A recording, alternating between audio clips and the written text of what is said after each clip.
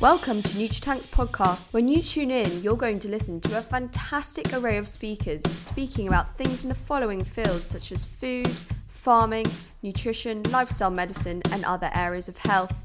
We can't wait to have you with us on this journey. Millennials, coddled, entitled, narcissistic, work-shy, and bloody lazy. We want to redeem millennials and give ourselves a good reputation.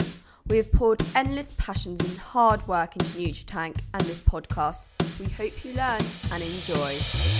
If you enjoyed today's episode on the podcast, then please subscribe to the rest of the podcast. Share it with your friends, family and colleagues. Give the podcast a 5-star rating and leave a kind review. It will really help with NutriTank's mission to be the leading hub for food, nutrition and lifestyle medicine. Millennials.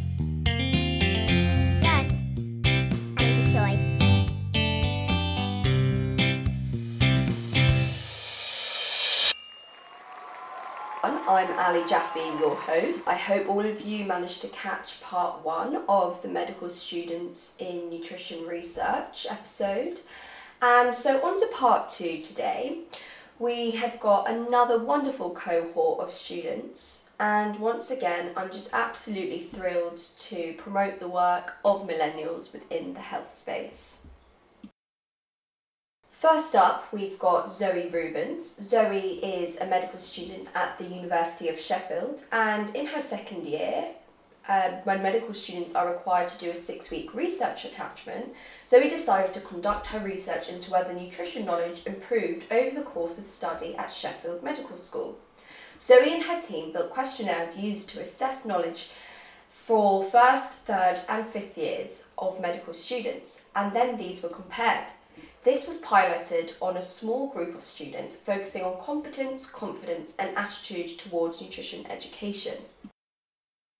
So now on to a really exciting initiative called An Apple a Day.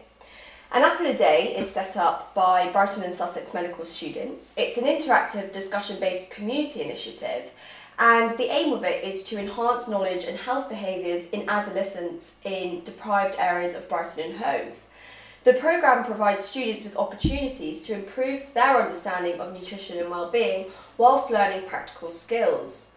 It also gives the medical students at the Apple a Day mentors the opportunity to develop leadership and teaching skills. The programme takes on the form of 6 weekly hour-long sessions delivered to Year 7 students at school, and its focus is based on the interactive learning and small group discussions that they hold. So, for instance, the sessions cover what it means to be healthy, the basics of nutrition and a balanced diet, and positive health behaviours. The final session takes place in a kitchen, consolidating the knowledge the children have learned. Medical students Megan, Jo and Harriet took over the programme 2 years ago and are passionate about delivering the sessions and conducting research into the programme in order to evaluate the impact and effectiveness so it can be done on a larger scale. Megan is currently a 4th year medical student at Brighton, and as part of this research project she conducted online questionnaires before and after the programme in order to evaluate the effectiveness and find out what could be improved. Then we have Jo, and Jo's currently intercalating at Imperial College and he's doing management. Next year he'll be conducting an individual research project into An Apple a Day. And then we're on to Robin. And Robin is currently intercalating at Southampton in public health, doing a master's in fact. And last year Robin conducted a qualitative study into Year 7 children's concerns, attitudes and experiences of taking ownership over their own healthy lifestyles.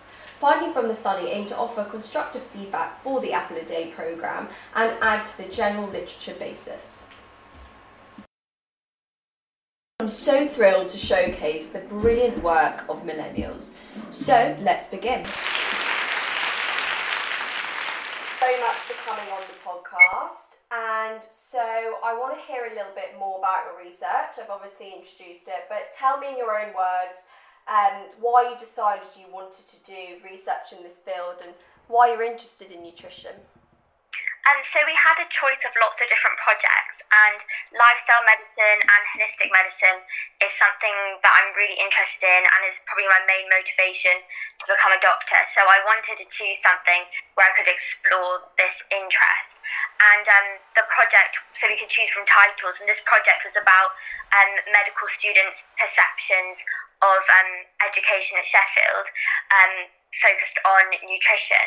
And I had found that when I started the course, Sheffield has a really patient-focused course, but we didn't really have anything about lifestyle counselling or any kind of proper nutrition education that wasn't like science-based and calculations-based. So I just felt really motivated to look into this and to see what the situation was across the course, not just in my year, and this gave the opportunity to do that. Wow, no, that sounds like a brilliant opportunity. And so tell me, was this title one that already existed, or did you make it up? I wasn't that clear on it. So it was offered by the research lead who worked in the metabolic medicine department, and he had proposed the title of looking into nutrition education in Sheffield. But then we found out when we started the project that it was open to our own kind of interpretation. So he suggested the topic, and then we steered it where we kind of wanted it to go, I think. Brilliant.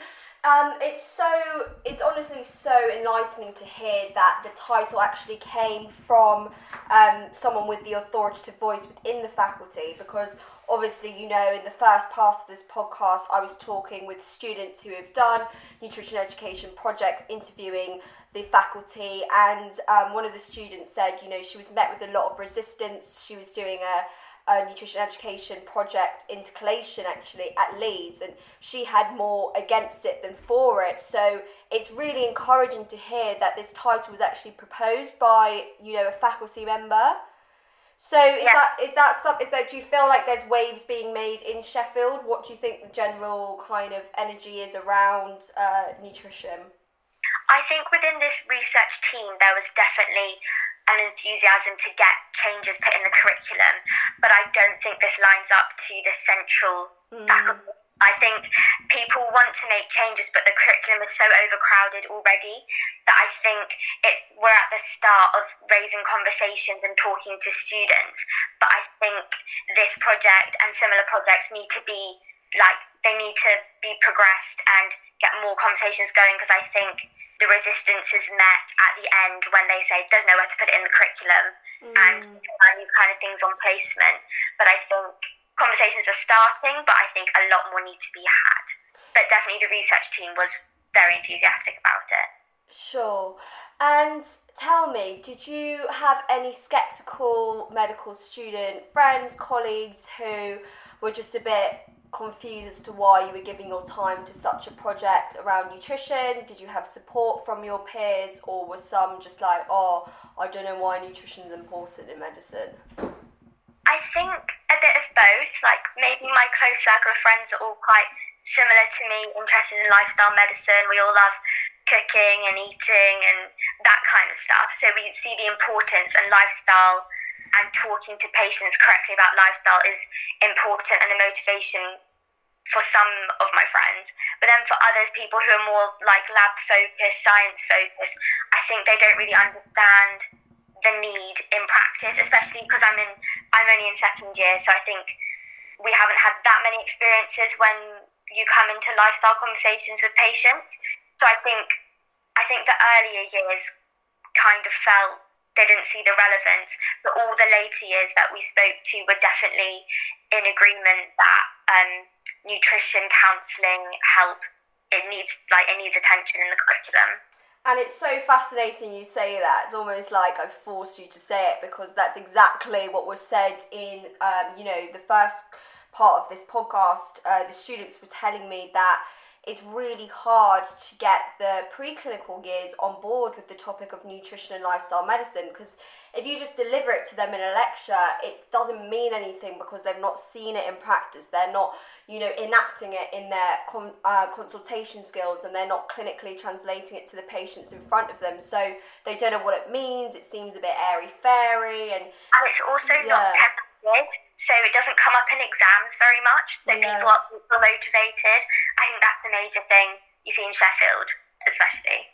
Yeah, and it's like the same with all medical students, you know, we're busy people, it's a stressful degree, there's so much to learn. Of course, you're going to be like prioritizing what comes up in the exam. It's, you know, it's no fault of the student, it's the, you know, the issue with the system, and we know that assessment drives learning. So if we want it to be a priority for students, it's got to be assessed. We've got to have an OSCE station around delivering diet and lifestyle advice.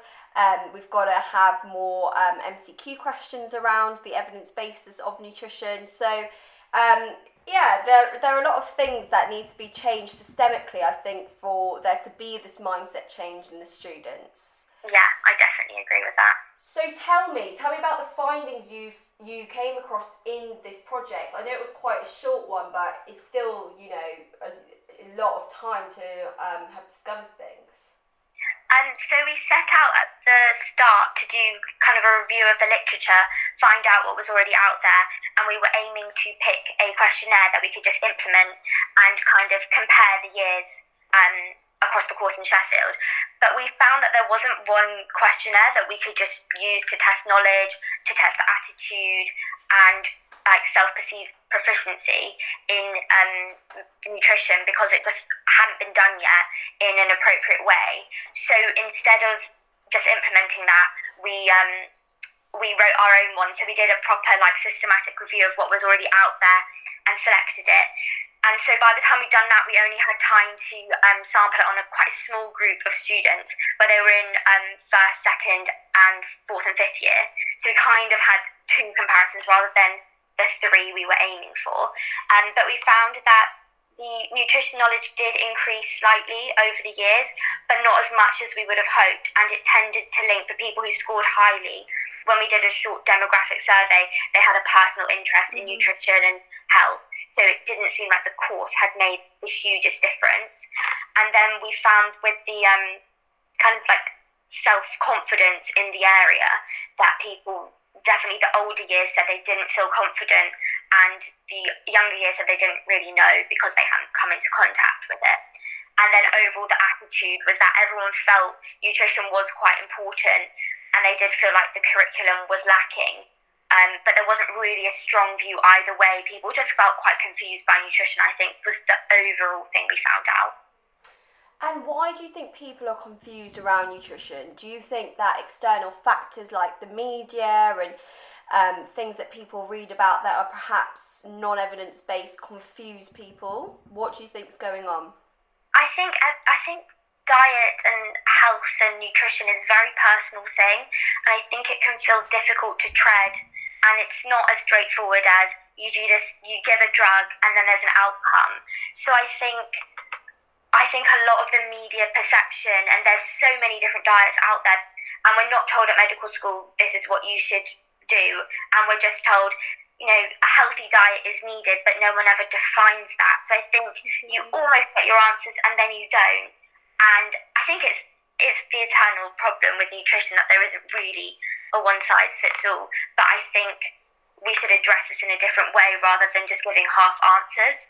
And I think because it's not very important in the curriculum, when people come to try and use it in practice, then they feel confused whether maybe they shouldn't even bother talking about it because it hasn't been taught. So I just think there's no real attention given to it, so then people feel confused. Absolutely. And so there's confusion there because, you know, there's a lack of training within medical education, and then there's obviously confusion in the general public because sometimes there aren't reliable and evidence-based sources that people are getting their nutrition from, and there's a lot of conflicting views. But there are muddy waters, but I think what we can learn is that assessment drives learning, and at the end of the day, there's a lot of evidence and research out now. I've just been part of a research paper in BMJ Prevention, Nutrition and Health, along with my co-founder In and Professor Sumantra Ray and Elaine McKinninch, who our other participants on this call know, as she's the Brighton Sussex dietitian on the faculty. And so that paper was so important because it essentially showed that from our surveys, which we collected from medical students and junior doctors, it showed that it wasn't due to a lack of time that they weren't able to discuss diet and lifestyle within consultations, it was due to a lack of confidence and that kind of confusion of, oh, am I saying the right thing? Is this too vague? Is it even worth me bringing it up? And that all comes from training. So if the education is not there from the onset when you enter medical school, then by the time you graduate and you are completely comfortable with all the skills you need to have in consultation skills, it's all automatic and second nature. You're not going to remember to mention something that you weren't properly taught about, or if you do, you might feel a bit awkward. So it is complicated, but it definitely comes from, you know, the authoritative figures saying this is important, and, you know, it trickling down from there. But also so important to have students like yourself, and you know, there's a NutriTank branch at Sheffield, I'm sure you know about. It's so important to show the student demand and the need for the type of student teaching is wanted by the students themselves. Yeah, for sure. And so could you tell us a little bit more about any barriers you found within your research project, and how you would like to progress it if you had more time and resources? I think the main thing was the time aspect. It was only a 6-week project. But I think the main thing we came into was that we couldn't find kind of like a curriculum or a set of core competencies to draw the questionnaire up against. So we didn't know what we should be testing and a really solid way of testing nutrition knowledge. So we found that we could have benefited from having conversations with more people in faculty who deal with the curriculum and what the outcomes for young doctors should be in surrounding nutrition, which I think might be a bit of a national problem, but something that we would have benefited from completely. And I think being able to test it on more people and show that there was that big drive and need, because the project was so small, I think it's not at the place where we could go to kind of people in the faculty at the medical school with it. So I think overall I want it to be, the questionnaire to be improved so it can be drawn out nationally and compare other medical schools, so then we could see what the best approaches are for nutrition education at the moment from learning from other medical schools. Because Sheffield has a really great programme with early years GP, where you have the chance every other week to meet patients and chat to them, but we're not taught how to talk to them. So I think if we could integrate within that time, learning 1 week nutrition counselling and another week kind of mental health or something like that, there's definitely scope for it. We just need to, I think we need to see some other practice and bring it in. So I think expanding and then learning from others would be where I'd want to take this project. And, you know, that's why I'm so grateful I've got you on the pod, because I've got so many people you can work with who are doing similar work, and will, you know, the more manpower the better, because then we can make it more sustainable and on a larger scale, because there's so many great pockets of practice in different medical schools with really passionate faculty leads who want nutrition in, but it's not, you know, it's not a standardized thing, and it's very frustrating that obviously every medical school has different expertise, different research interests, and different emphases on different disciplines within the curriculum, and it's not all standardized. But you know, if we have champions within the faculty, like Brighton do with Elaine as a dietitian who is actually employed by the medical school, then I really think that we can start to make a difference if we have these champions within the faculty who want to see this change, because they can try and make it happen. So I definitely think that there's more comparative studies happening, and I wanted to hear your views on whether you think this would be useful, because we're in conversations with people at Bristol about perhaps producing an e-learning resource like a kind of Geeky Medics for nutritional and lifestyle counselling. So medical students in early years can really just see like how it's done practically, and then they can try and practice it on placement. But if they're taught it in consultation skills early on, it seems more likely that they'll feel comfortable to do so. So what do you think about that? I think that sounds like a great idea, because like I said, with these early placements, everyone really enjoys them, but a lot of people say, I just don't know what to say, I don't know how to approach the patient. Whereas if we could have some virtual learning just before you go in, it's up to you to decide how to do it, and you can drive your professional development. And I think we are kind of just thrown in at the deep end sometimes, like, here's a patient, just chat to them. And for some people it's easy, and for other people it's not. So I think those kind of resources would really help people. And yeah, I think that would be amazing. I would love that. Oh, we'll sort that out. You can help us. Yeah, and I think, like you said, when you're in early years, I remember it is really scary talking to a patient on your own for the first time, and you don't want them to think that you're scared because you want to put them at ease. But it's like such a nice question and comforting, and on a human level, to ask someone, what do you eat? What's your favourite cuisine? Like, what do you cook with your family? Do you cook? Do you have ready-made meals? And it's, it's very human to get to know someone in that way and find out about them, and shows that you care, but you're also finding important information about, how they manage themselves and their health. So I think there's lots of places it can be integrated in. So tell me about Sheffield. I know that at Bristol there's a lot of student selected components that you can do if you're interested in nutrition. We've got culinary medicine, and we've got integrative medicine modules that you can choose to do and things like that. So are there any things in Sheffield that, you've done this research project, but are there any kind of practical modules you can do? I don't think there's practical modules as such. In the early years, it's more like research projects and like learning about history of medicine, and you can pick that. And I think later on in the course there's a community attachment scheme where you work within the community, like some people go to the fire department, stuff like that. But I don't think we have practical like resources. The research SSC is the main place where you can choose to follow an interest. But I'm not really sure about how they work in the latter part of the course. Sure. And so you've mentioned that you love cooking and you've got your own personal interest in nutrition. Can you tell our listeners about any yummy meals that you make, or any self-care tips that you have in general, being a busy medical student, and stuff that you're doing over COVID to cope? So over COVID, I've actually set up a food Instagram, which was something I talked about for years, and I finally had this extra time to do it. So I think my main coping mechanism at uni is always cooking from scratch and cooking fresh things. Like, I love cooking curries and just like anything with lots of chopping involved, because I think it's really therapeutic. Yeah. And I also love baking, which is I'm a little bit of a stress baker. I do a bit of late night baking just before an exam or a deadline. But I think it's just, you have to focus on the ingredients and what you're doing. And I think having the extra time around COVID gives you that time to just practice things and make sure you're really comfortable with the recipes that you love, so that when you go back to your busy environment, you can continue to do those in like faster. Because sometimes when you've had a long day, you can't be bothered to make a curry. But if you've found these easy recipes and you know what you're doing, I think it's a lot easier. So I've basically only been cooking. That's so nice. Tell our listeners what your food Instagram is so they can see what you're up to.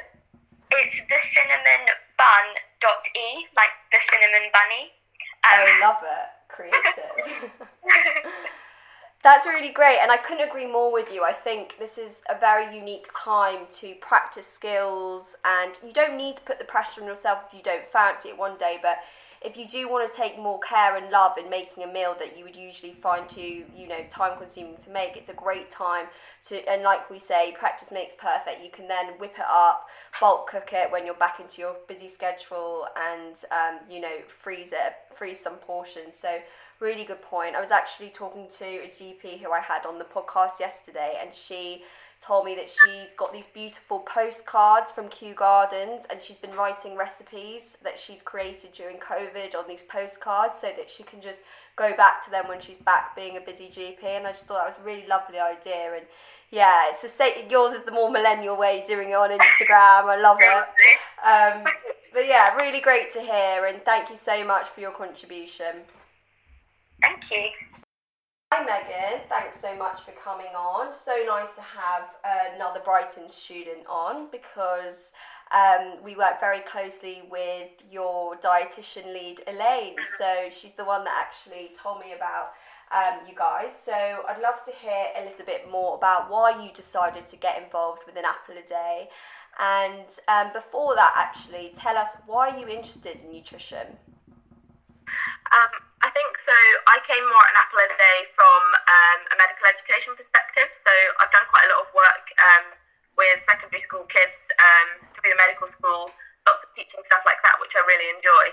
And then this opportunity came up, and I think one reason that it's become so important to me is because like the key message behind An Apple a Day is targeting the disparity in health outcomes between those from different socioeconomic backgrounds. So it's quite well known that people from more deprived backgrounds have like worse health outcomes, higher rates of communicable diseases, lower life expectancy, lower healthy life expectancy. And so kind of reading around that gave me a bit more motivation from kind of a social justice point of view, and thinking, well, it might be a good way that we can actually really make a difference by kind of targeting kids from this kind of background or this demographic that we might be able to help. I think that's a really interesting stance to come at it from that socioeconomic kind of angle, and it is low-hanging fruit at the end of the day, because you can make a difference with food, whereas you can't make a difference with, your living situation and accommodation and family dynamics and all of that. So really cool you came at it from there. So tell us about how you started making these online questionnaires for the project and all the evaluation that came with it. So I think it kind of came from the programme going quite well. So we'd been doing it for a little while, we've been doing lots of cycles, kind of tweaking the curriculum and the sessions here and there to improve them based on what we'd seen. But I thought, we've actually got quite a good programme here. Why don't we see if it actually works? There became a bit of a need to evaluate the programme. So then in this way I thought, well, we can find out which bits work best, how can we change the curriculum based on evidence, basically, in order to make it have as big an impact as we can. So my project was designing a tool to evaluate the programme and testing it to see if it worked, and then also looking at those findings to see if we had much of a difference. So yeah, and I think we've had lots of help from Elaine, who you spoke to before, and also Kathy at the medical school as well, Kathy Martin. So yeah, that's kind of how it all came about. Sure, and your colleagues, Joe and Robin, can chip in here at any time, but I'd love to hear about some of the findings that you've come across during running this programme. Sure, so I think the research was involved a few different aspects. So firstly, the design of the questionnaire. So I mapped our learning objectives into questions, measuring the knowledge, attitudes and practices of the students, the pupils that we're teaching, basically seeing what they knew about it before and after. And then we also used some feedback from the students and then also from the mentors as well. And so the questionnaire, we did see minor increases and improvements throughout, but it was kind of more of a pilot test. So we only had 19 participants before and after. So there's nothing really statistically significant, but this kind of set the groundwork for a larger scale evaluation, which I'd like to do across all of the cycles next year. So basically, design the questionnaire, figured out it works okay and we can do it, and then next year the plan is to do it over all of the teaching cycles, so we can actually do some statistical analysis on it. One thing that I did notice though throughout all of the questions was that there tended to be a trend in psychological health throughout. So the pupils were putting more emphasis on the psychological aspects of health compared to the other aspects of health. So for example, one of the questions was what things are important to being healthy, and they're given a list of loads of different, choose as many as they like. So the biggest change in that was the talking about feelings. So in all of the options, there's a minor increase. We're talking about feelings, the response rate is kind of doubled to that. And then there's there's that similar trend throughout. So there's more emphasis being put on the psychological aspects of health. So questions about the importance of body image, how often they think about their own happiness, and their perceptions about how mood affects their diet. So that was really interesting, actually, because we only have one session about psychological health, and we do try and feed it in throughout the whole program. But I've also noticed that the topic of psychological health tends to come up quite a lot when we're talking about, so why do you think people might make healthy or unhealthy choices? And then it comes back to, maybe they're feeling sad that day, or maybe, we kind of talk about psychological influences of advertising, things like that. So that for me was one thing that I thought was quite significant. But I'm hoping, I've got all the groundwork down there, but kind of depending on how schools and things are going next year, it's going to be great to actually get this on hopefully all of the kids in year 7 that we teach, and then get some real kind of numbers that we can just crunch down and be like, right, which of these are the most effective, which are the least effective, how can we feed this back into the curriculum, improve the program, that kind of thing. Yeah, because I wanted to ask you, obviously, and you've kind of answered that. What would you do if you had more time and resources to progress this project? So next year, it's the hope that you have I know that you're increasing the frequency of how often you're teaching the kids. So tell us about how many cycles you're doing, and then your hopes with this research, like you said. So this year, I just did the questionnaire before and after one teaching cycle of an apple a day. But we've taught 4 cycles this year, I think, and next year hopefully we can do 5. So I'm hoping to get the questionnaire to all of the cycles of kids, and then get all of their results, and then we can kind of crunch the numbers on that, and then find out which parts are working best, which parts are working not so good, and then kind of feed that all back in to improve the curriculum, and also just get a solid evidence base behind an apple a day. Which will be really great, because then that will allow us to say we've got a program and it works, and then we can use that to kind of help other med schools or other organisations who want to do a similar thing. And I think that's quite important to us, because we put so much work into it, into designing the curriculum and seeing what's worked, and it would be great to be able to say, definitely this does work, this is how you can have an impact. Completely. And I think that's just so encouraging to hear that you are going to be producing something that can help so many different organisations and different institutions, because it's so crucial that we start targeting nutrition from such an early age. And when you're talking about having kind of grappling with the literature basis around this, I think it's really important to mention childhood obesity and how crucial your program would be to help those that struggle with their weight. And actually the podcast that comes out tomorrow is with a leading childhood obesity professor from Bristol, Julian Hampton-Shield, and we discussed all the important measures, and it just all comes back to education. And I think it's so wonderful that you're making the link between medics educating children and the public around nutrition, because at the end of the day we are public health advocates, and I think it's so important that doctors, medical students know about nutrition and healthy eating and how to look after themselves, because at the end of the day it helps their productivity, reduces burnout, and you should really practice what you preach. So I think from that angle be amazing. And I know I've said this to you before, but I'd love to put you in touch with the Bite Back guys. They were on the podcast that came out last week, and I realise I'm saying all these timings and I don't know when your podcast is going to come out, but you know what I mean. So the Bite Back guys are the spin-off organisation of secondary school students out of Jamie Oliver's company, and they basically are trying to halve childhood obesity by 2030, and they're doing a lot of educational things. So it'd be amazing to link you guys, because I'm all about promoting young people, Generation Z, millennials, blah, blah, blah, in this health space. This activism is so important, so I really commend you on your work.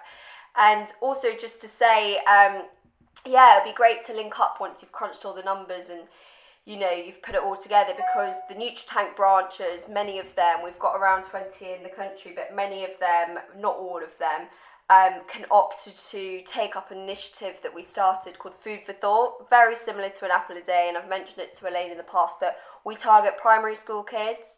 So our medical students from the Nutriscience branches go into local primary schools and teach kids around healthy eating and type 2 diabetes prevention.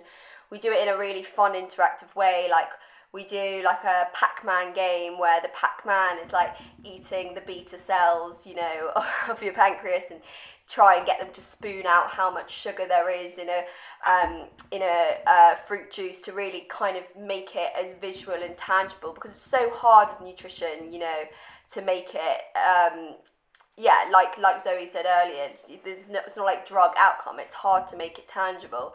So really great work, and I'm really interested around the psychological well-being theme that's come through, and it comes up time and time again when you're looking at the lifestyle medicine and behavioural change literature, and it's that sense of readiness. If that person isn't ready and doesn't have that sense of emotional well-being, it's so hard to have a conversation with them around lifestyle and nutrition change, because it's just not, you know, a priority for them if their mental health and emotional well-being is like down the toilet. So I think it's so great that you are actually going at it from that angle, because you'll probably see the more sustainable results, because it's tapping into their psyche and really getting that emotional well-being kind of aspect down. So incredible.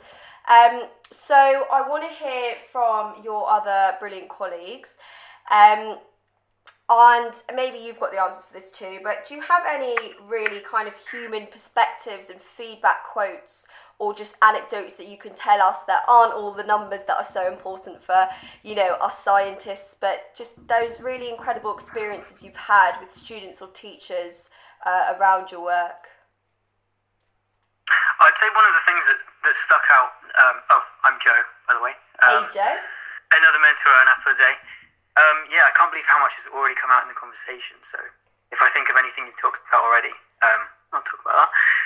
But one thing that really stood out straight away was we bring in some fruit for them every session. We bring enough for all the students, and we almost never leave with any. On the final session, which we do as a fun session, lychees sort of blow their minds. Some of them never tried it before. We try and bring in things that they've not tried before, but we have students sort of begging to leave with a mango at the end of the session, and it's just it's not where you think you're going to be at the start of the 6 weeks, and I think just that alone, sort of moving towards just the action of giving them the fruit as a sort of reward, not as a chore or something they have to do or something that even they know rationally that they should be doing. Just to have it as something that they're sort of putting their hands up like, I want one. I think that's a really positive aspect. And one of the sort of things that stood out for me. I think that's amazing, and it's such an interesting thing that you're doing, because you're kind of promoting a cultural change around food, because I don't know about you guys, but from a kid in primary school up until now, as a fourth year at medical school, lecturers, you know, your clinical teaching fellows, to get on your good side, to make the sessions engaging, sweeties, cakes, you know, always. That's the culture, and the same on the nurses station in the hospital. It's always having, like, you know, sweet kind of things to keep you going, or as a reward. Very much, you know, have seen with friends and families who weren't allowed sweet things growing up. You know, they were like demonized, or the other way around, they were rewarded with sweet things. And you know, you get into that really strange psychology space where you start to develop a weird relationship with processed food, and you know, can lead to binging and all that stuff. And it's really amazing that you're actually going about it in such a practical way and teaching them about the variety of fruits and vegetables on offer that they may not have discovered. And it's something, the psychological aspect of this whole thing, the opportunity to be there for them as advocates at this formative age was very apparent. And for the Food for Thought program, I've not come across that before, but you might be interested to work with, we worked with a play therapist in Cambridge called Debbie. She's amazing. And she's sort of helped us go through our curriculum when we're redesigning it.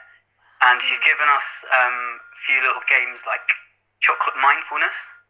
Not sure if you've heard of that one. Tell us, no. So that's like a guided meditation that we play on just from YouTube or something. There's a few you can find, and it's part of our sort of feeds into giving like balanced messaging. So we bring in like a bag of chocolate, and we say we're not here to tell you can't have chocolate. I think, like you're saying, it's really important to still have that balance. So it's a little exercise where they have a little chocolate, and over 5 minutes or so, there's a little guided meditation that involves sort of having it in different ways, holding it, picking it up, tasting it. And at the end of the 5 minutes, it's sort of, you've really enjoyed it so much, and you've only eaten one chocolate. And it's sort of, a lot of them find it quite strange. A lot of them just eat it straight away, but they're surprisingly well behaved in terms of that. Wow, no, that is so interesting. And I don't know if you've come across at Brighton, but when I was at the Nutrition and Medicine evening that Elaine and Kathy put on in November 2019, Fenia, Greek surname, can't pronounce it, but Ifenia, who is she gives lectures to the Brighton medical students. Her specialist area is mindful eating, and she's done a blog for us on our website, which I can link to you. And I think that is such an important aspect that you're essentially promoting, because we live in such a busy modern day culture where people are eating in front of screens, eating on the go, especially busy students, healthcare professionals, doing night shifts where it's only vending machines and that kind of thing, always rushing food. And it's cool that you're really showing them how to appreciate it and just slow down. Yeah, thank you. And we'll definitely check out the Mindful Eating blog. Yeah, no, for sure. And so tell me about, any of you can chip in here, what's the feedback been from the teachers? Has it changed the way the students are behaviourally or just mood-wise? What have they had to say?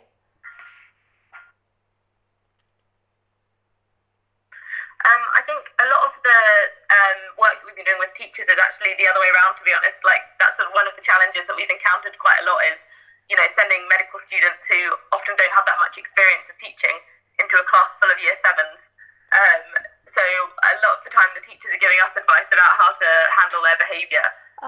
But we've had quite a lot of positive feedback about the discussions we get. So, we get tons and tons of questions every lesson from the pupils just being more and more curious. I think we ended up having about a 20-minute discussion about what's in an egg one time. And I think I was trying to talk about keeping hydrated and drinking lots of water. And someone asked me if you drink too much water, will you drown? And I was trying to explain to a class of 11 and 12-year-olds about why you won't drown if you don't, if you drink loads and loads of water. I was trying to explain how the kidneys work. Yeah. And I think it's really great to see them so engaged and so curious. And it's also quite a nice challenge for us to kind of be faced with all these questions. And I think as well, just in terms of our kind of professional development as well, just how to explain things to different age groups and some things that are quite complex that you don't want to kind of just skip over, but also, being able to explain that to an 11-year-old is quite a challenge.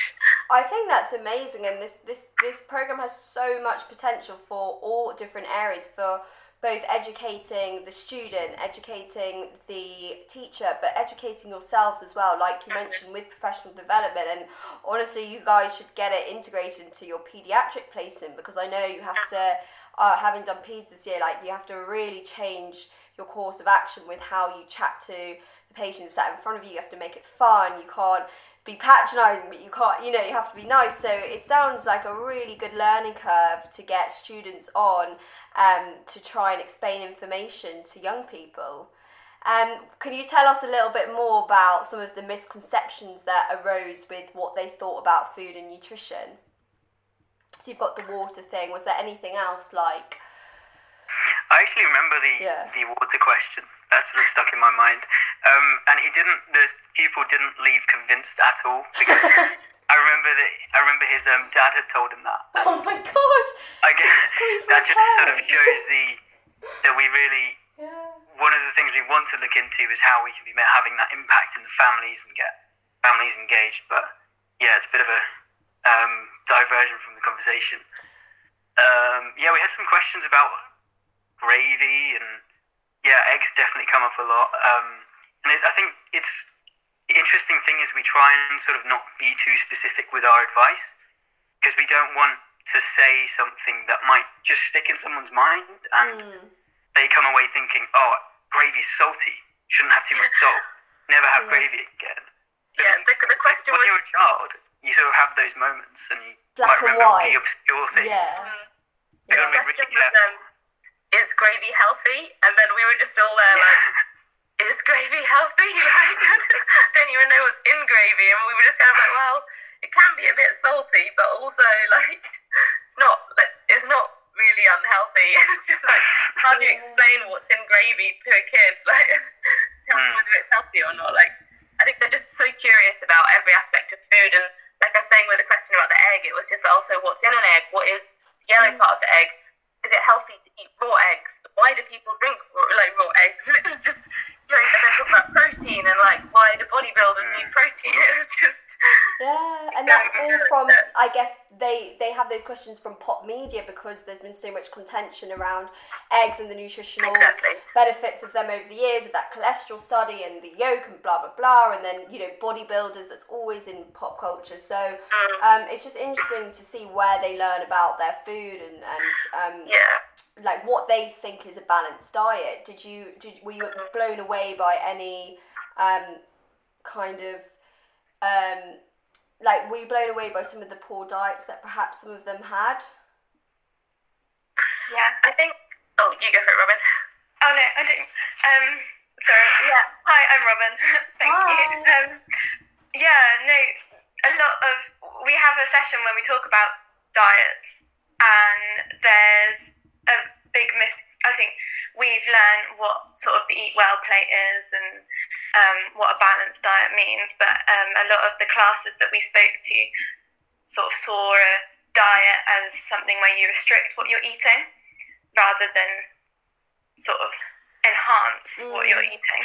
And they thought that it would be something quite minimal. And we went through different diets from around the world and what different people eat and what different people like to eat, and also what they were eating. And it was quite telling, sort of asking them what they had for lunch, and some of them had cheesy chips and would have that every day. And then we wonder why we have generations of people who have poor diets in a way, because it's sort of from an early age they're having cheesy chips, and when you ask them why, it's because their parents gave them £2 for lunch, and £2 is quite a lot to spend on food if you know what you're like, how you're going to work your budget. But they were sort of thinking, oh, £2 buys me this out of the school menu. Some people didn't eat anything. They'd rather save the money and spend it on like a Lucozade. So that was quite interesting. In one of the first runnings of the sessions, we were sort of setting challenges, and we set the challenge for someone to try. We started try something healthy. That was not. It was sort of debated a little bit amongst the class, and we settled on try something new, ideally healthy. And we had one person engage with that, and they said they tried sushi and they tried it before. So we're always trying new things and sort of trying to get engaged with people. But yeah, hearing about the sort of things that people eat, it's not so much just what they're eating. It's sort of like the whole idea around how much thought you're putting into it, and definitely we want to get people sort of thinking about that decision of what they're going to eat that day. I think maybe as well, one of the kind of main challenges that comes up a bit is a lot of the time at that age you kind of see the world as quite black and white, or like things are like good or bad, and it's really hard to actually get them to get their head around the fact that things might not be healthy or unhealthy, that it's all about balance and kind of going through the different parts of the food plate and thinking, well, we need to have all of these in proportion, and then just asking questions about foods like gravy or eggs, like are they healthy or unhealthy, like should I eat them or not, and it's just kind of, it's quite difficult, and the whole program is focused kind of around weaving these ideas of balance and like proportions in, rather than saying things are healthy or unhealthy, because obviously we can't just go in there and tell them what to eat, but it's kind of more about empowering them to make their own choices. You're completely right, and it is so complicated. Having had professionals in public health on the pod so far, there is so much nuance when it comes to food, nutrition, public health, and it's really hard to translate that to young people because, as you say, I know I was definitely a black or white thinker when I was growing up. It's hard for you to critically appraise and analyse things because you're taught those skills, as an adult learner in your adult life. So, there definitely are challenges there.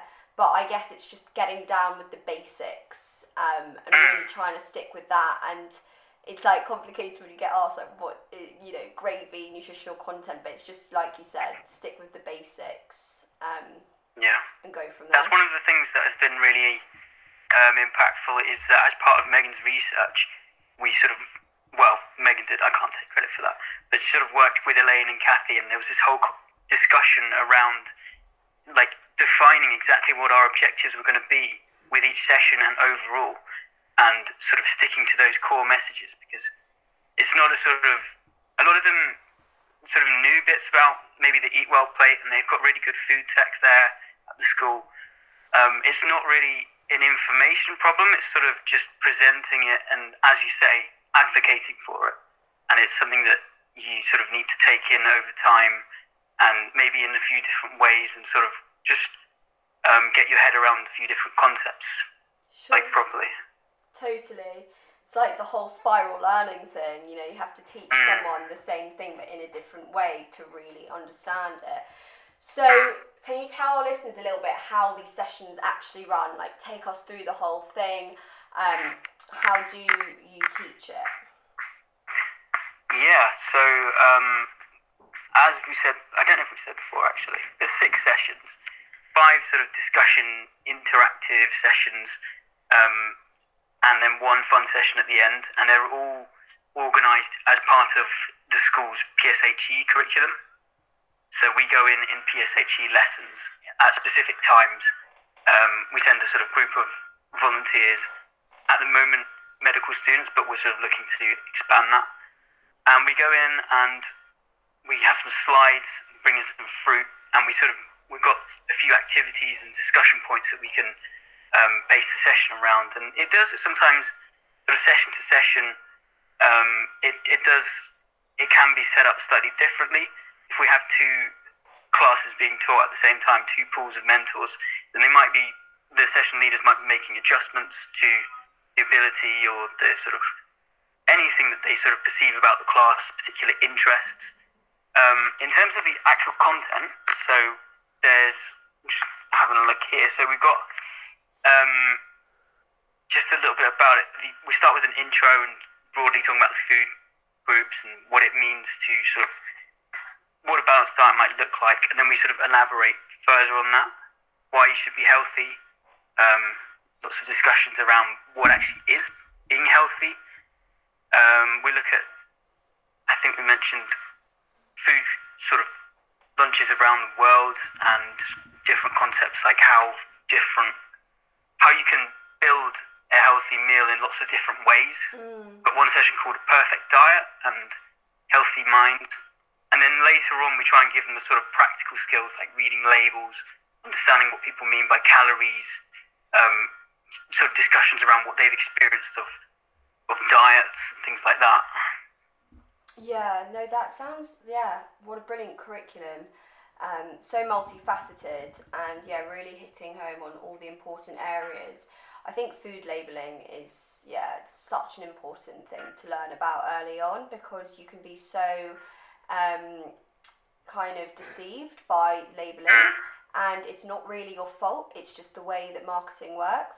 And that's what the Bite Back guys are actually really passionate about, and what they spoke to me on the podcast, just how insidious sometimes food marketing can be, and you think you're making the healthier choice and you're not, and all of this, and it's a really challenging space to navigate.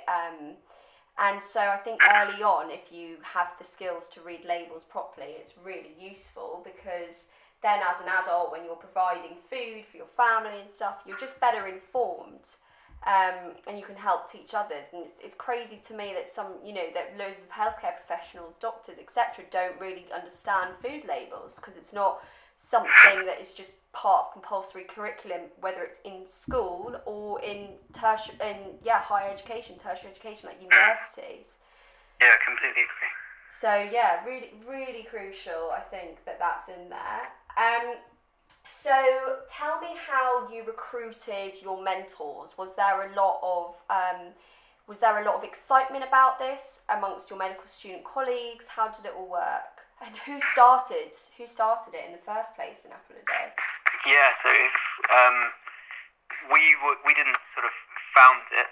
If we wanted a quick look at the history, so it was sort of a group of medical students at BSMS, Amaran, Katie, Kez, and James, who worked very hard to sort of lay the foundations, and worked with Elaine, Kathy, Beth at the uni, Matt at the school. Everything sort of came together in their final term of year 4, and at that point they're running the pilot run and sort of getting word out about it.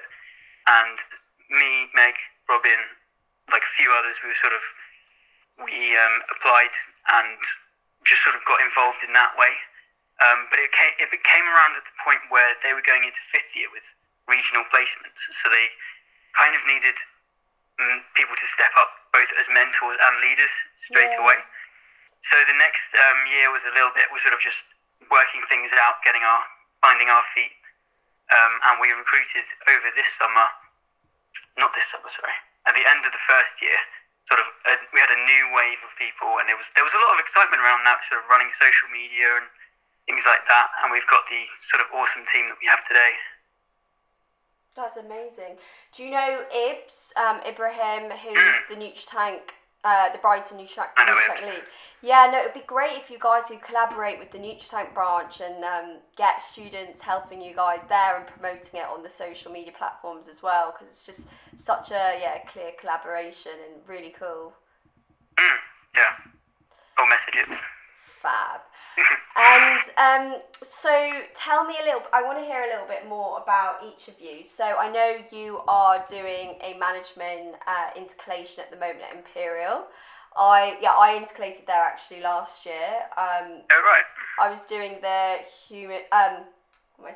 I was doing the Humanities, Philosophy and Law, the HPL course. Oh, yes. Yeah, so it's quite a new one, and it gets a lot of kind of weird criticism from all the very sciencey people at Imperial, because I'm sure you know that. But it seems like I think it's a little bit unfairly judged, because it sort of lines up with a lot of people's interests. Yeah. But it is actually a taxing course, and it was so taxing. Like the law side, I didn't answer any of the law questions in my exam, because I just never really got it. But hey, so tell our listeners about why you decided you wanted to look further into management, and why you think it's going to help you as a future doctor. Yeah, so it ties in with Apple a Day, actually.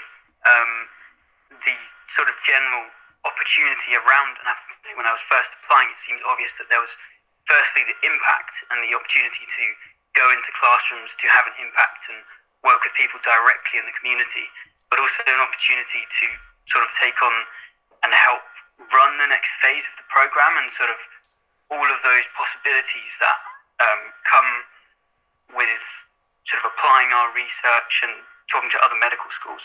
So the role I took over from Amaran, one of the founders, was strategy. And for a while I didn't really know what that meant. It was sort of the recruitment, the direction, ensuring sustainability. That didn't really mean anything for me for a while, even though I was sort of vaguely looking into it and working on it. But it made me want to understand the sort of organisational context for things a little bit more, and so I applied to the management course at Imperial Business School. And what started out as a year in London. Yeah, it's been really interesting, and it's given me lots of ideas that I'm annoying everyone on the team with. So, yeah.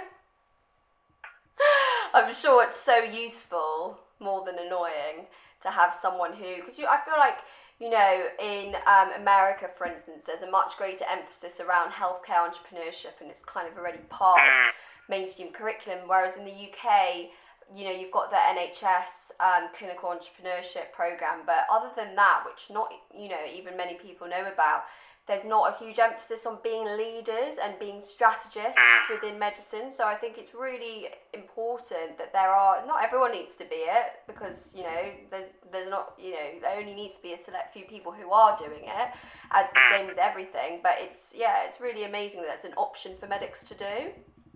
Yeah, I think that there are sort of good reasons for it, but medicine can be quite inward looking. So I was very interested to learn about the things that sort of lifting the lid a bit, and learning about the NHS, how things work. And the course it was mismanagement, so I wasn't really sure if that was what I wanted to look into, but it turned out to be a really good fit, because it meant a really wide variety of things, working a lot in teams and sort of getting a broad sense of business as opposed to a very specific one. And I guess it only just enhances your problem-solving skills because you're going at it from another discipline. So I'd like to hope so. Let's hope so. Let's hope so.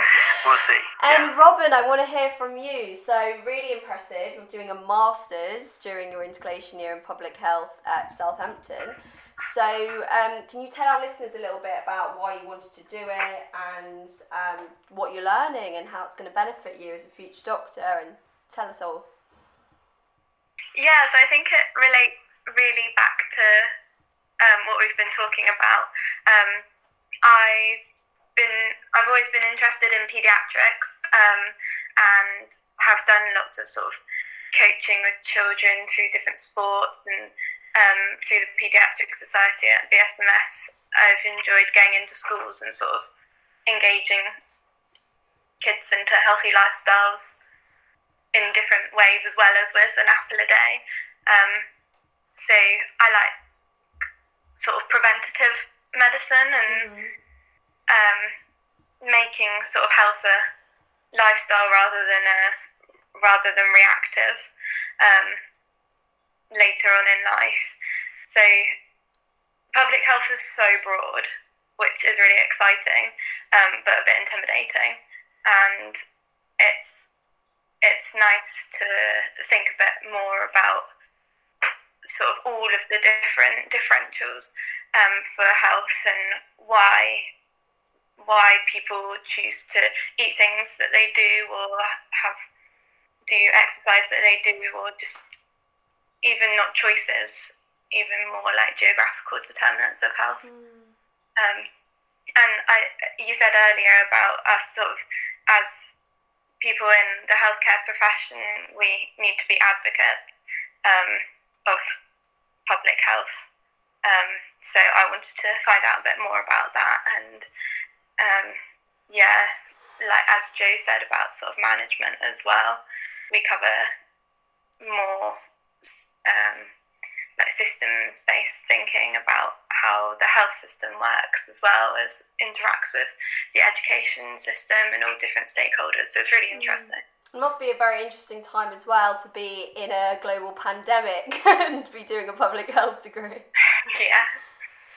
So I'm assuming it finishes in September or around then. So what are you doing your research project on?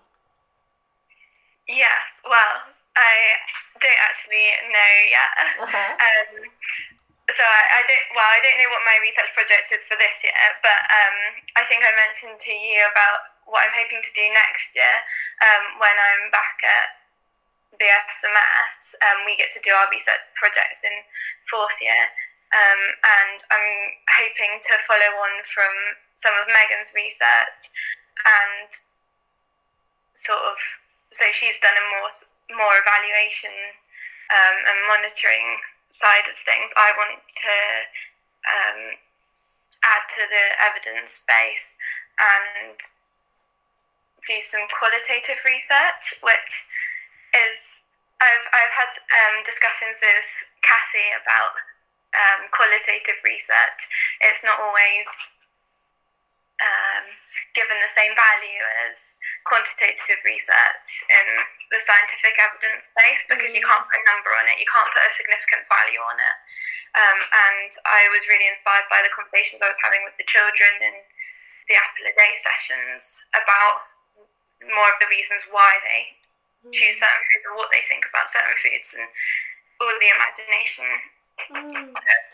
Yeah, and it's interesting you say that. I mean, thematic analysis, I think, is so important, and I know what you mean in the kind of like science world.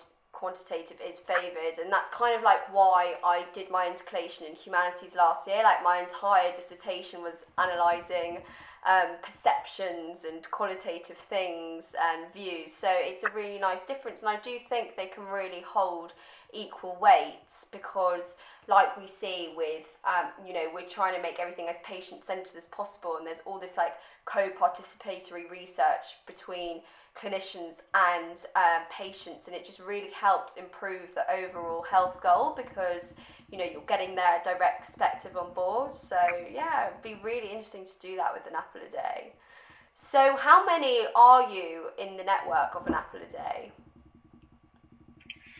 So it started off with the 4 founders, Amran, James, Keziah and Katie, and then from then they recruited 8 of us to take over the next year.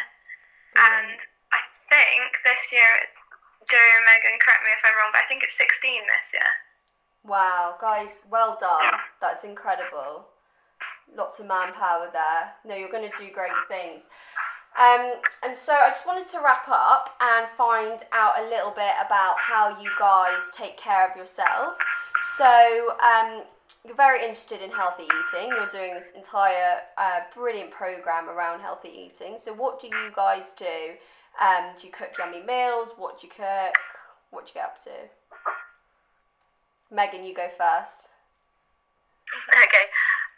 So I actually follow a vegan diet for kind of like environmental reasons. I love animals, so I find that quite a good way to like be creative in my cooking. So a lot of the time, people think that you can't really make much out of like just plants, but actually, I think it's been really good. Kind of, I think I went vegan like I think at the start of my second year, so it's been about 3.5 years now. And I think it's just great to be able to experiment with different things and kind of pick up little tips and tricks. And so, yeah, I mean, I spend quite a lot of time cooking meals, but I think as well it's important to remember that sometimes it's okay not to necessarily have like a huge, big, healthy meal. Like, it's okay if you want to get a takeaway, or it's okay if you want to do something quick.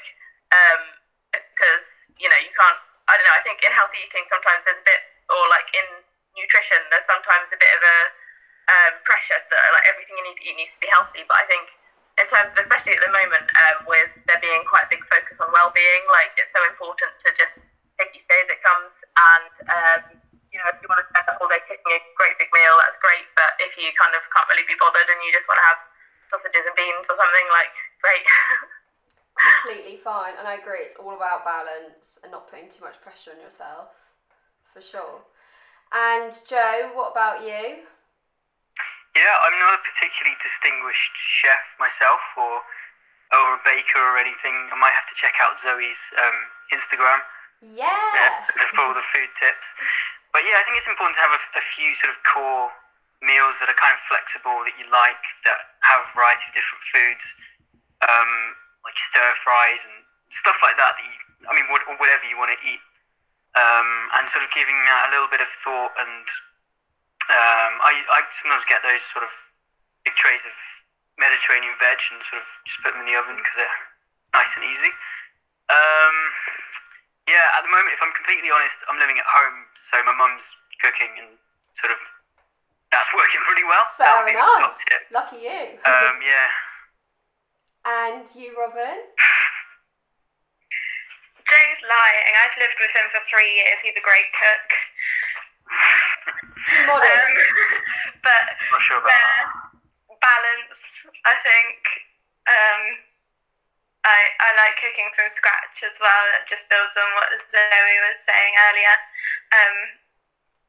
And I think it can be really cheap and really interesting. And I really like garlic, so would put like double the amount of garlic into food, and then it tastes way better. And also, you're not socialising at the moment during COVID, so why not? Exactly. Who's going to be upset about it? And so, last question, you've mentioned a lot of cooking. Do you ever talk about cooking tips with your students? Yeah, so one of the first sessions that we did is like make up your own meal, and there's different versions of that where we sort of, I don't know if you remember Ready Steady Cook, where they have all the different ingredients. Yeah, love it. That I think I can remember that one. I don't know if Joe and Megan have any other sessions that you remember. Yeah, well, I think that's a really important sort of part of, it's an important outcome for us to have at the end, is that pupils can at least verbalise some of the concepts around designing a meal and some of the other things like the costs that might be involved, where you might get the ingredients from, and sort of putting together different food groups, what might make sense. We get some very interesting suggestions. But yeah, that's an important part of what we want to do at the end, is to have them able to sort of conceive of making the meals themselves. And I think it would be, we'd love to get back to actually practically going into those kitchen sessions again, which is something they ran in the pilot session. We haven't managed to arrange since. Yeah, we'd love to revisit that. I think that's brilliant and such a good idea, and I actually urge you to look at, I'll send you a link afterwards, but look at the Instagram page Edible Explorers. They're up in Burnley, and a school teacher has essentially made this initiative around teaching kids knife skills and cooking skills and healthy eating.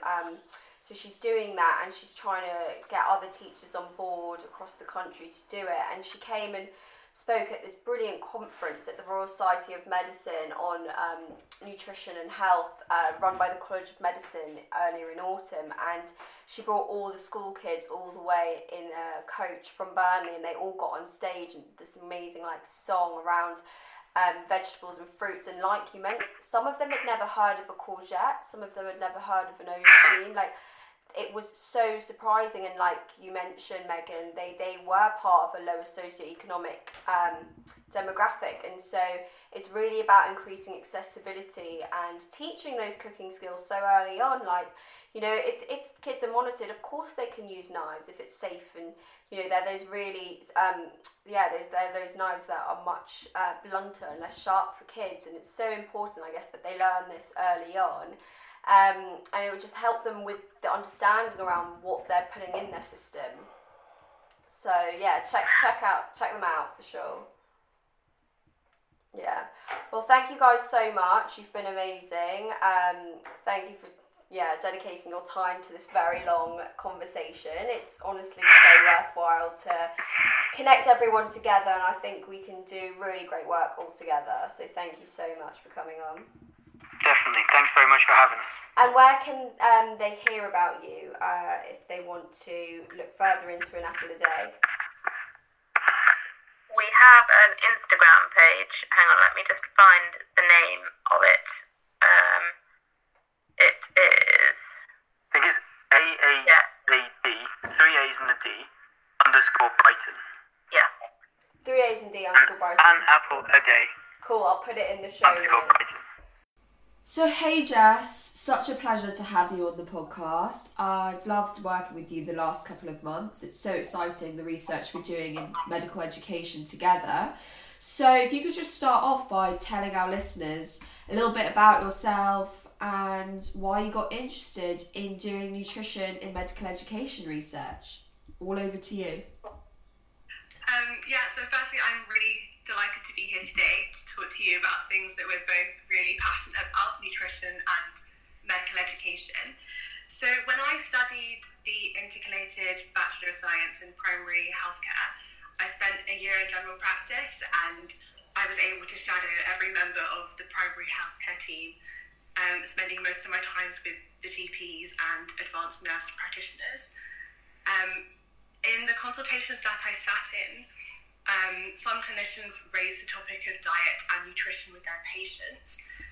In particular, I remember one GP took a dietary history from a patient who had recently been diagnosed with type 2 diabetes. And in doing that, the GP allowed the patient to recognise aspects of their diet that could be improved. Then the GP provided the patient with simple dietary advice and encouraged the patient to record their food intake and activity level on the phone app. And through lifestyle modifications alone, that patient managed to lower their blood glucose enough to reverse their diabetes. And it was all because this GP had engaged them in changing their attitude towards food. So cases like that really highlighted to me that so many of patients' health problems are not going to be resolved by giving them a prescription, that they really need to be engaged and empowered in improving their health. And observing these consultations also made me realise that there was, and this was 2 to 3 years ago, there was a lack of dietary counselling teaching at my medical school, because throughout preclinical and clinical undergraduate medical training, students are taught about lifestyle modifications, and they're told that they are the first line intervention for prevention and management of diseases and conditions. But this teaching often lacks evidence base, and there is no to little teaching on how to apply the principles of nutrition to clinical practice. So when I dug a little bit deeper into the literature, I discovered there was a severe lack of nutrition and dietary counselling teaching in most medical schools in the UK. And then I came across culinary medicine. And this... Wow, Jess, that is honestly such a remarkable story, and it must have just been such an eye-opening experience for you to still be in medical education and witnessing such a amazing intervention that was made by the GP, and then realising that many interventions like this could be made, yet we're not being taught enough about it. And as you know, we've had many discussions about this. We're both so passionate about making this change so that it can be more of a mainstream thing, that's not that one-off remarkable GP doing something like that.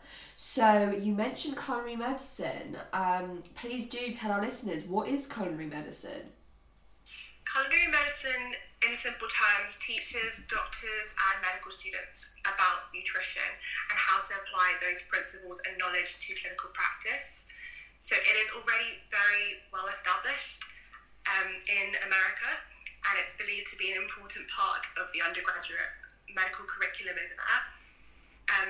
However, in the UK, there are at the moment only 2 medical schools that teach culinary medicine, and that's Bristol and UCL Medical School. Our medical schools, of course. Yeah. And so, tell me what it was like when you were able to actually be a participant on the culinary medicine course at UCL. Tell us about the process of how UCL got it on board and what it was like being a student participant on the course. Sorry, I need to pause. So just tell us a little bit about the process of culinary medicine coming to UCL. Yeah, so luckily for us, we have a faculty member, Dr. Sophie Park, who is really passionate about culinary medicine and bringing it into the medical curriculum. And she is a GP who is part of the primary care team at UCL. And that team worked with Culinary Medicine UK, which is directed by Dr. Rupi Aujla and Dr. Abhinav Bansali, and together they created a curriculum which was adapted from the curriculum at Tulane Medical School in the US. and they've made it so that it fits in to the clinical curriculum at UCL. Wow, so that's incredible. It really was about it was consulting your medical school to find out what's appropriate for them, and then adapting the course and the curriculum to kind of fit in with UCL's curriculum structure. That sounds so epic. So I know I did a course in it at Bristol as a student selected module, but it was a 4-week course as a choice, a student selected module choice, so quite different, because I was just me and 7 other really passionate students doing it for 4 weeks, whereas with you guys at UCL it was for a whole cohort of medical students as part of your primary care, so really integrated into the mainstream curricula. So can you just tell us a little bit about what you actually did as part of your primary care block when it came to culinary medicine? Yeah, so like you said, culinary medicine training at UCL is currently available for 5th year undergraduate students during their primary care module. And the teaching is delivered by GPs, a dietitian and a chef. And the course is amazing. It incorporates multiple teaching strategies. For example, the day before we have our culinary medicine day, we're asked to complete an interactive online module, and that incorporates really important topics like public health nutrition, the evidence base for diets, how to take a dietary history. There's multimedia, including a clip of a consultation between a GP and an actor. And the day itself is a practical, hands-on culinary skills training based day. And there's also a consultation skills workshop that's incorporated between our cooking. It's based at an amazing facility. It's a teaching kitchen at Westminster Kingsway Culinary School. And I just found the day so interesting, entertaining, and I think it's amazing that we were able to do the practical side of things as well as the theory, and then bring that all together. For instance, culinary skills, that's an amazing, engaging and memorable way of learning about food preparation. And then with the case-based discussions that we had, students are encouraged to draw upon their experiences of encounters with patients in general practice, and then share how they would approach patient-based problems related to diet and nutrition. Wow, it just sounds so worthwhile.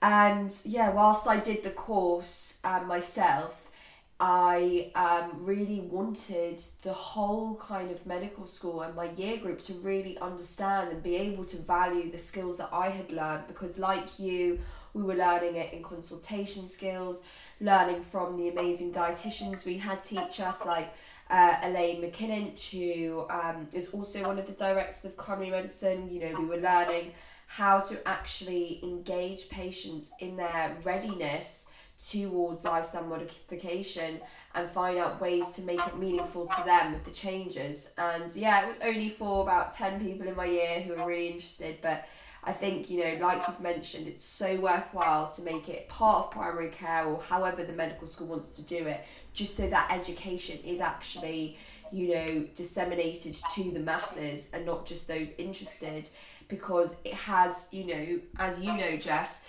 nutrition and dietary interventions have more than a primary care application. They have an application in pre-op before patients undergo big surgeries and going under anaesthetics. It's so crucial that every specialty is taught around nutrition.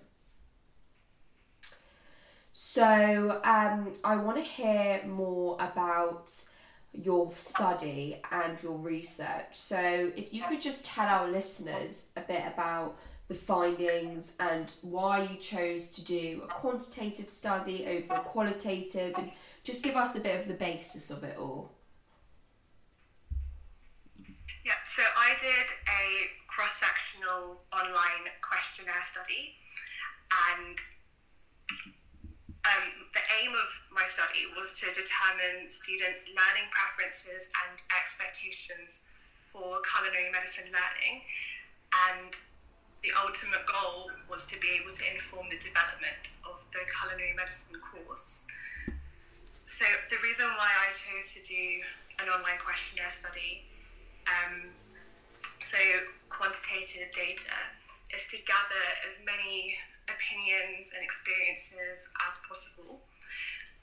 There were also elements of the survey which enabled students to freely express themselves, in that they could write about their experiences, and that formed a part of my qualitative analysis.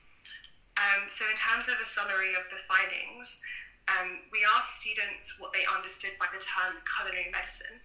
Like I've said previously, it's a relatively new term in the UK, and some students felt that culinary medicine equates to nutrition education, whilst others associated it with learning consultation skills, such as motivational interviewing. And they believed that learning those skills would improve their abilities to address patients' dietary needs in the future. And most students recognise that culinary medicine has an evidence base to it. What was really interesting is that although students felt that learning culinary medicine is important for their future clinical practice, most felt unable to take a dietary history. So that really showed a gap in the curriculum and an area that we could really focus on and develop student skills in. And we asked students what they wanted in a curriculum on a culinary medicine course, and they suggested topics like weight management and portion control, as well as types of diet. And students were also enthusiastic about the practical side of the culinary medicine course and having a case-based approach towards patients, because in primary care and in all of medicine really, that's the kind of approach that clinicians should have towards their patients. Absolutely. And so, where would you like to see your research going? And before we actually go there, how were you supported by the rest of your faculty with this research? Did you have good feedback? What was it like?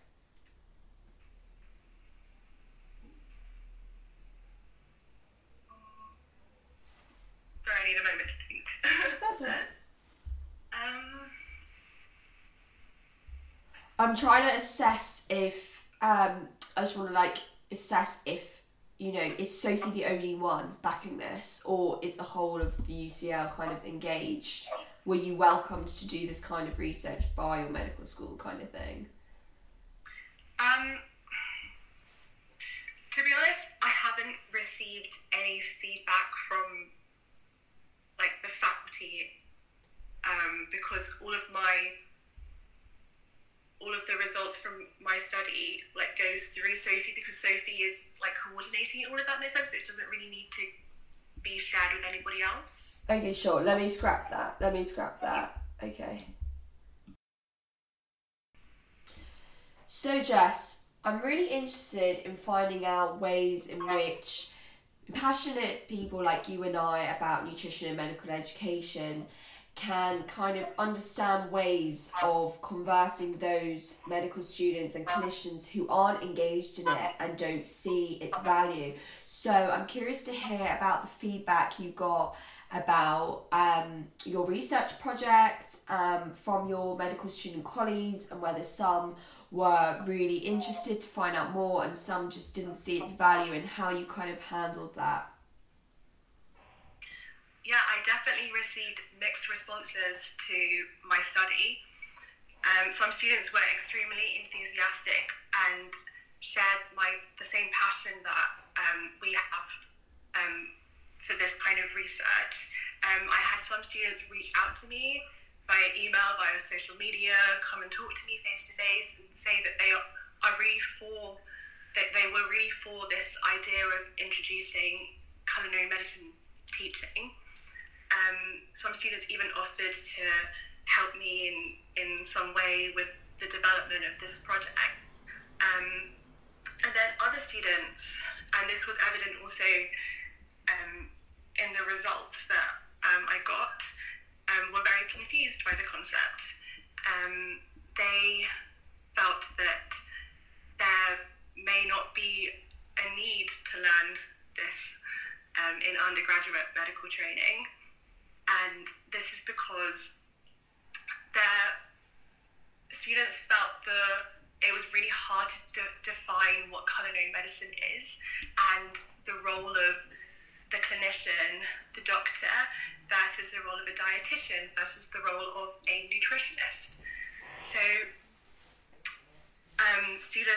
these students don't quite understand how nutrition is relevant to clinical practice in the way that a doctor has the role to recognise ill health in a patient that may be as a result of poor nutrition. Sure.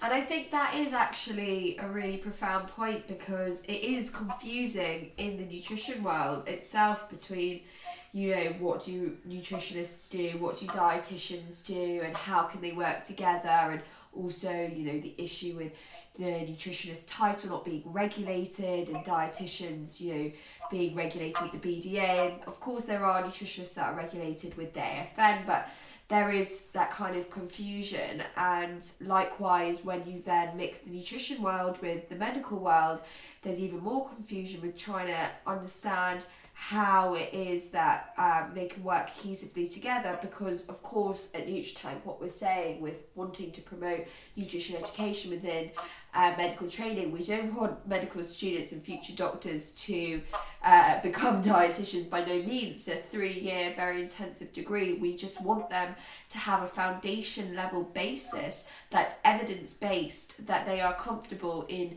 discussing diet and lifestyle with their patient and knowing where to refer on and signpost appropriately, because data from the study that myself and my team and other members worked on, that was published in BMJ Prevention and Nutrition, Time for Nutrition Education was the name of the paper. We found that students and doctors alike didn't really know how to appropriately refer on to a dietitian either. So I think that, there's a lot more education that's needed to make people understand the role of the dietitian and how doctors, it's their nutrition is everyone's responsibility, but of course they're not going to have time, or they won't be trained in the right expertise to go into it in thorough detail, but they need to be able to offer advice around diet and lifestyle, because that is the first line management of every chronic condition according to NICE. And right now that's just not being done. So it's interesting that came through with you too, because we've had that as well. And it's just exactly what I said. We just need to really flesh out the education there and explain from the onset to students, when this type of teaching is delivered, what does the dietitian do? Why is it a doctor's responsibility too? And it's because, for instance, GPs are the gatekeepers. That will be maybe the only kind of medical interaction that a patient will have in a year. Absolutely. I'd just like to add to that. I don't think that students realise that the General Medical Council now expect UK medical school graduates to be competent in recognising ill health as a result of poor nutrition, and to be able to apply that knowledge and the principles to clinical practice. And what's amazing is that students who have received culinary medicine training are found to have a more positive attitude towards and better knowledge of diet and nutrition, and are more competent and confident in dietary counselling. So that just really reinforces the need for this training, and it really demonstrates that culinary medicine being incorporated into the clinical curriculum is appropriate. Absolutely, I completely agree with that. And so, Jess, where would you like to see your research going in the future? and just research, you know, in nutrition, in medical education in general going? So other UK universities have shown interest in introducing culinary medicine into their curricula. I would love to see more clinically relevant nutrition and dietary counselling teaching in all UK medical schools. And other universities can look at UCL as an example of how to introduce and integrate culinary medicine into the clinical curriculum. It's been very well received by students. And I think it's only a matter of time before it really does sort of take over all the medical schools in the UK. Absolutely.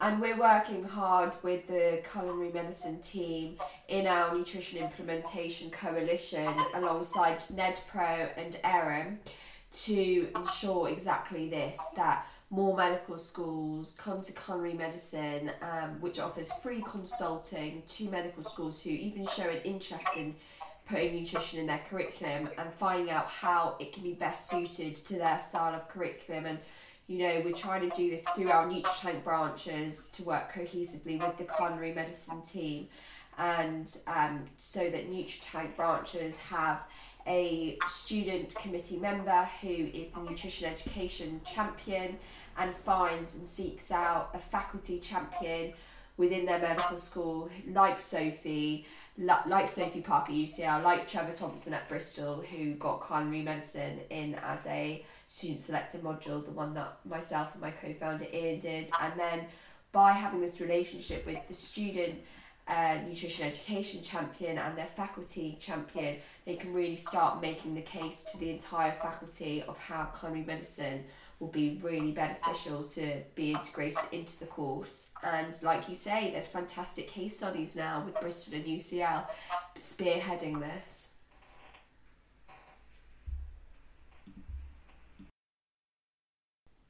Jess, it was an absolute pleasure talking with you today, and thank you so much for taking the time. It's a shame we can't reveal the exciting project that we're working on just yet, but in due course we shall do. But listeners, get ready for a very exciting nutrition education research project. So Jess, if people want to get in touch with you and keep up with your work and find out about your research, how can they get in touch with you? I'm really happy for people to connect with me on LinkedIn. My name on there is just Jessica Jare, XIE. Or you can email me jessica.xie@doctors.net. I also have a baby Foodstagram, plate for the sunshine with underscores in between it, that people can follow me on. Amazing. Love a foodie Instagram account. Anyways, thank you so much, Jess. Thank you. Wow, another wonderful guest. Stay tuned for new episodes on NutriTank's Nourish Your Mind podcast. NutriTank is an award-winning, innovative information hub for food, nutrition and lifestyle medicine, with a current mission to improve nutrition and lifestyle medicine education within medical training nationwide. NutriTank aims to empower healthcare professionals and members of the public to improve their health and well-being through diet and lifestyle modifications. Visit NutriTank.com for our membership packages, follow us on social media and join our community. Bye for now. Please note that this podcast aims to educate and not to replace healthcare professionals' advice, so please continue to seek help from your nutritionists or dietitians and your doctors. Thank you.